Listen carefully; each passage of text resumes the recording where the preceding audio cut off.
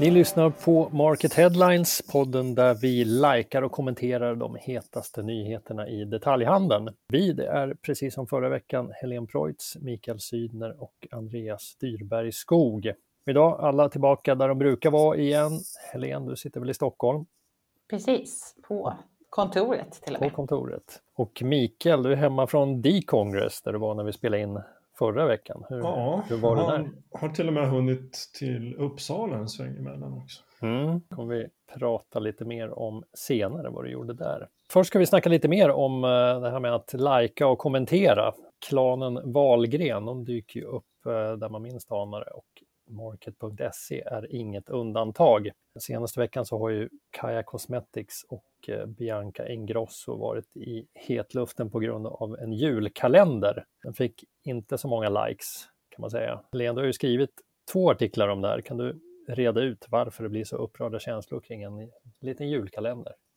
Ja, det kan man ju undra. Men som allt som oftast när Bianca Ingrosso är inblandad så blir det väldigt starka känslor. Och så även i det här fallet. Den här julkalendern då, det var Kaja Cosmetics första julkalender. Den släpptes förra veckan, sålde slut på en timme, drog in massor med miljoner till Kaja Cosmetics. Ganska snart därefter så började klagomålen hagla in i olika kanaler. Det var kommentarer om att innehållet i den här kalendern som var ganska dyr såldes för 1750 kronor om jag inte minns fel. Att det inte levde upp till förväntningarna. Det var såklart folk som öppnade den här i förväg. Andra influencers som gjorde det i sina sociala kanaler. Och ganska så snart så övergick de här kommentarerna i vissa fall till någon slags nätmobb. Där man inte bara klagade på produkterna utan även fällde ganska så hårda kommentarer mot Bianca Ingrosso. Det här har ju liksom debatterats och diskuterats livligt. Bianca Ingrosso själv gick ut på Instagram och bad om ursäkt till besvikna följare. Även hennes pappa har figurerat i sociala medier och det har nämnts att hon till och med fick ta emot dödshot på grund av den här kalendern, vilket såklart är helt absurt. Ja, man kan ju känna att de får väl känna på liksom baksidan av att vara både influerare och e-handlare på samma gång här. Det är ju liksom hon som är varumärket, även om varumärket heter Kaja Cosmetics. Så det är väl inte så konstigt att kunderna nu riktar sin ilska lika mycket mot henne som mot företaget. De har ju liksom en relation med henne, de litar på henne och sen spenderar de 1800 spänn på en julkalender som kanske visar sig ha lite tveksamt innehåll. Och det är ju klart att det är henne de blir sura på också. Som du sa, det har ju varit extremt mycket uppmärksammat i sociala medier och även i traditionella medier. Men hur kommer det här liksom påverka Kaja och Bianca i det långa loppet? Det är svårt att säga, men de krishanterare som vi har pratat med, de tycker dels att det här saknar lite grann motstycke. Vi har ju sett liksom många nätmobber mot företag, men just eftersom du sa, precis som du sa, att det är liksom Bianca Ingrosso som får ta mycket av den här kritiken, så blir det här lite speciellt. Du frågade om det kommer påverka varumärket på längre sikt. Det tror väl inte de här sociala medieexperterna och krishanterarna som jag har pratat med. Man tror att det här kommer att blåsa över.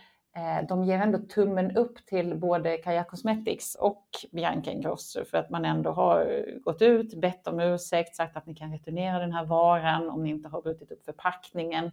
Men att man har ändå en läxa att lära. Man måste liksom skilja mellan företaget och personen och i framtiden också ha en strategi för vem är det som ska hantera de här frågorna, vem är det som ska svara på kritik från kunder.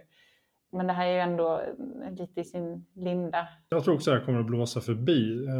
När det blir såna här saker så dyker det alltid upp en svans som egentligen aldrig har med själva sakfrågan att göra. Det är hatare och troll som liksom passar på att krypa upp ur klaken och elda på lynchstämningen. Och de letar sig snabbt vidare till nästa oroshärd.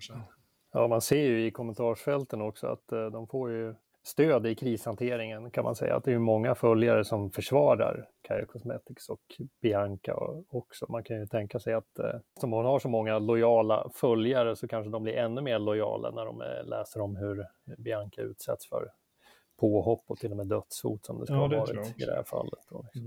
Ska vi inte glömma att det kan ju faktiskt finnas personer där ute som är ganska nöjda med den här julkalendern också. Ja, det är mycket möjligt. Men hörni, vi lämnar Kaja Cosmetics för den här gången. För de finns väl inte i sortimentet hos Eko stormarknad, va, Mikael? Nej, inte än, men man vet ju aldrig. Det finns ju mycket varumärken där, så kanske Kaja dyker upp där också. Det var ju nämligen det du var i Uppsala och gjorde. Du träffade vd Ted Berggren när Eko öppnade. Det var väl deras 10:e varuhus som slog upp där? Exakt, med sedvanligt ringlande köer utanför som, det var en stridström kan man säga. Ja, man får väl lägga Eko till den här raden av fysiska butikskoncept och kedjor som fortsätter att skörda framgångar trots att vi är i en högst digital tid i detaljhandeln. Ja, de har verkligen lyckats, får man ju säga. Vad är det som gör att just Eko lyckas då? Ja, det är en bra fråga. Dels är det ett format som lockar både kvinnor och småbarnsfamiljer. Och där pratar ju Ted Berggren också om att det är viktigt att locka framförallt kvinnorna som inköpare till familjen så att säga. Sen har det här är ju liksom också någon slags lågpris med premiumkänsla. Det är snyggt och det är prydligt och det är liksom lite destination över det hela. Lite one-stop shopping och som sagt bara externa varumärken, snyggt ordnade avdelningar. Snyggt exponerat och så ligger man så där 20% lägre i pris ungefär. Du ser inga uppställda pallar i gångarna liksom där man river och sliter, utan det finns ett genomtänkt och trevligt kundvarv här. De har någon slags X-faktor som jag tycker står ut just för att vara en lågprisaktör. Det var ju exakt samma punkter som jag hade noterat faktiskt. Och trots att vi är från Örebro och Västerås så är vi faktiskt överens här. Har du hackat min dator?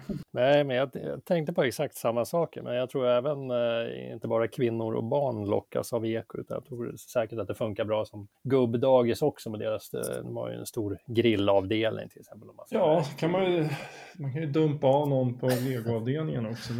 Ja, visst. Det är lite imponerande tycker jag. Sen har de en varumärkesresa kvar att göra. Kännedomen kan ju bli högre och jag tror att en del förknippar namnet också med något ekologiskt. Eko står ju för någon form av ekonomiskt inköp från början. Ja, man kanske kan locka en annan kundkategori då. Som om man dit så tänker man att vad är det för ekologiskt med det här? Jag vet inte. Ja, risk att de blir lite besvikna då. Man blir lite insnöad där. Ja, men det är som du sa i början där, Andreas, det är ett bra exempel på hur fysisk handel skapar bra koncept helt enkelt. Och just intressant med externa varumärken med tanke på att många går åt andra hållet idag och satsar mer och mer på egna märkesvaror. Tiden rinner iväg så vi får gå vidare på listan tror jag. Eko, de satsar ju hårt på alla högtider. De har ju ett stort Halloween-land varje år bland annat, i alla fall här i Västerås. Ja, de har ju ett sånt här jättesäljtorg som varieras med årstid och så vidare. Ja, precis. Det lär de ställa om till julen som vi ska komma in på nu.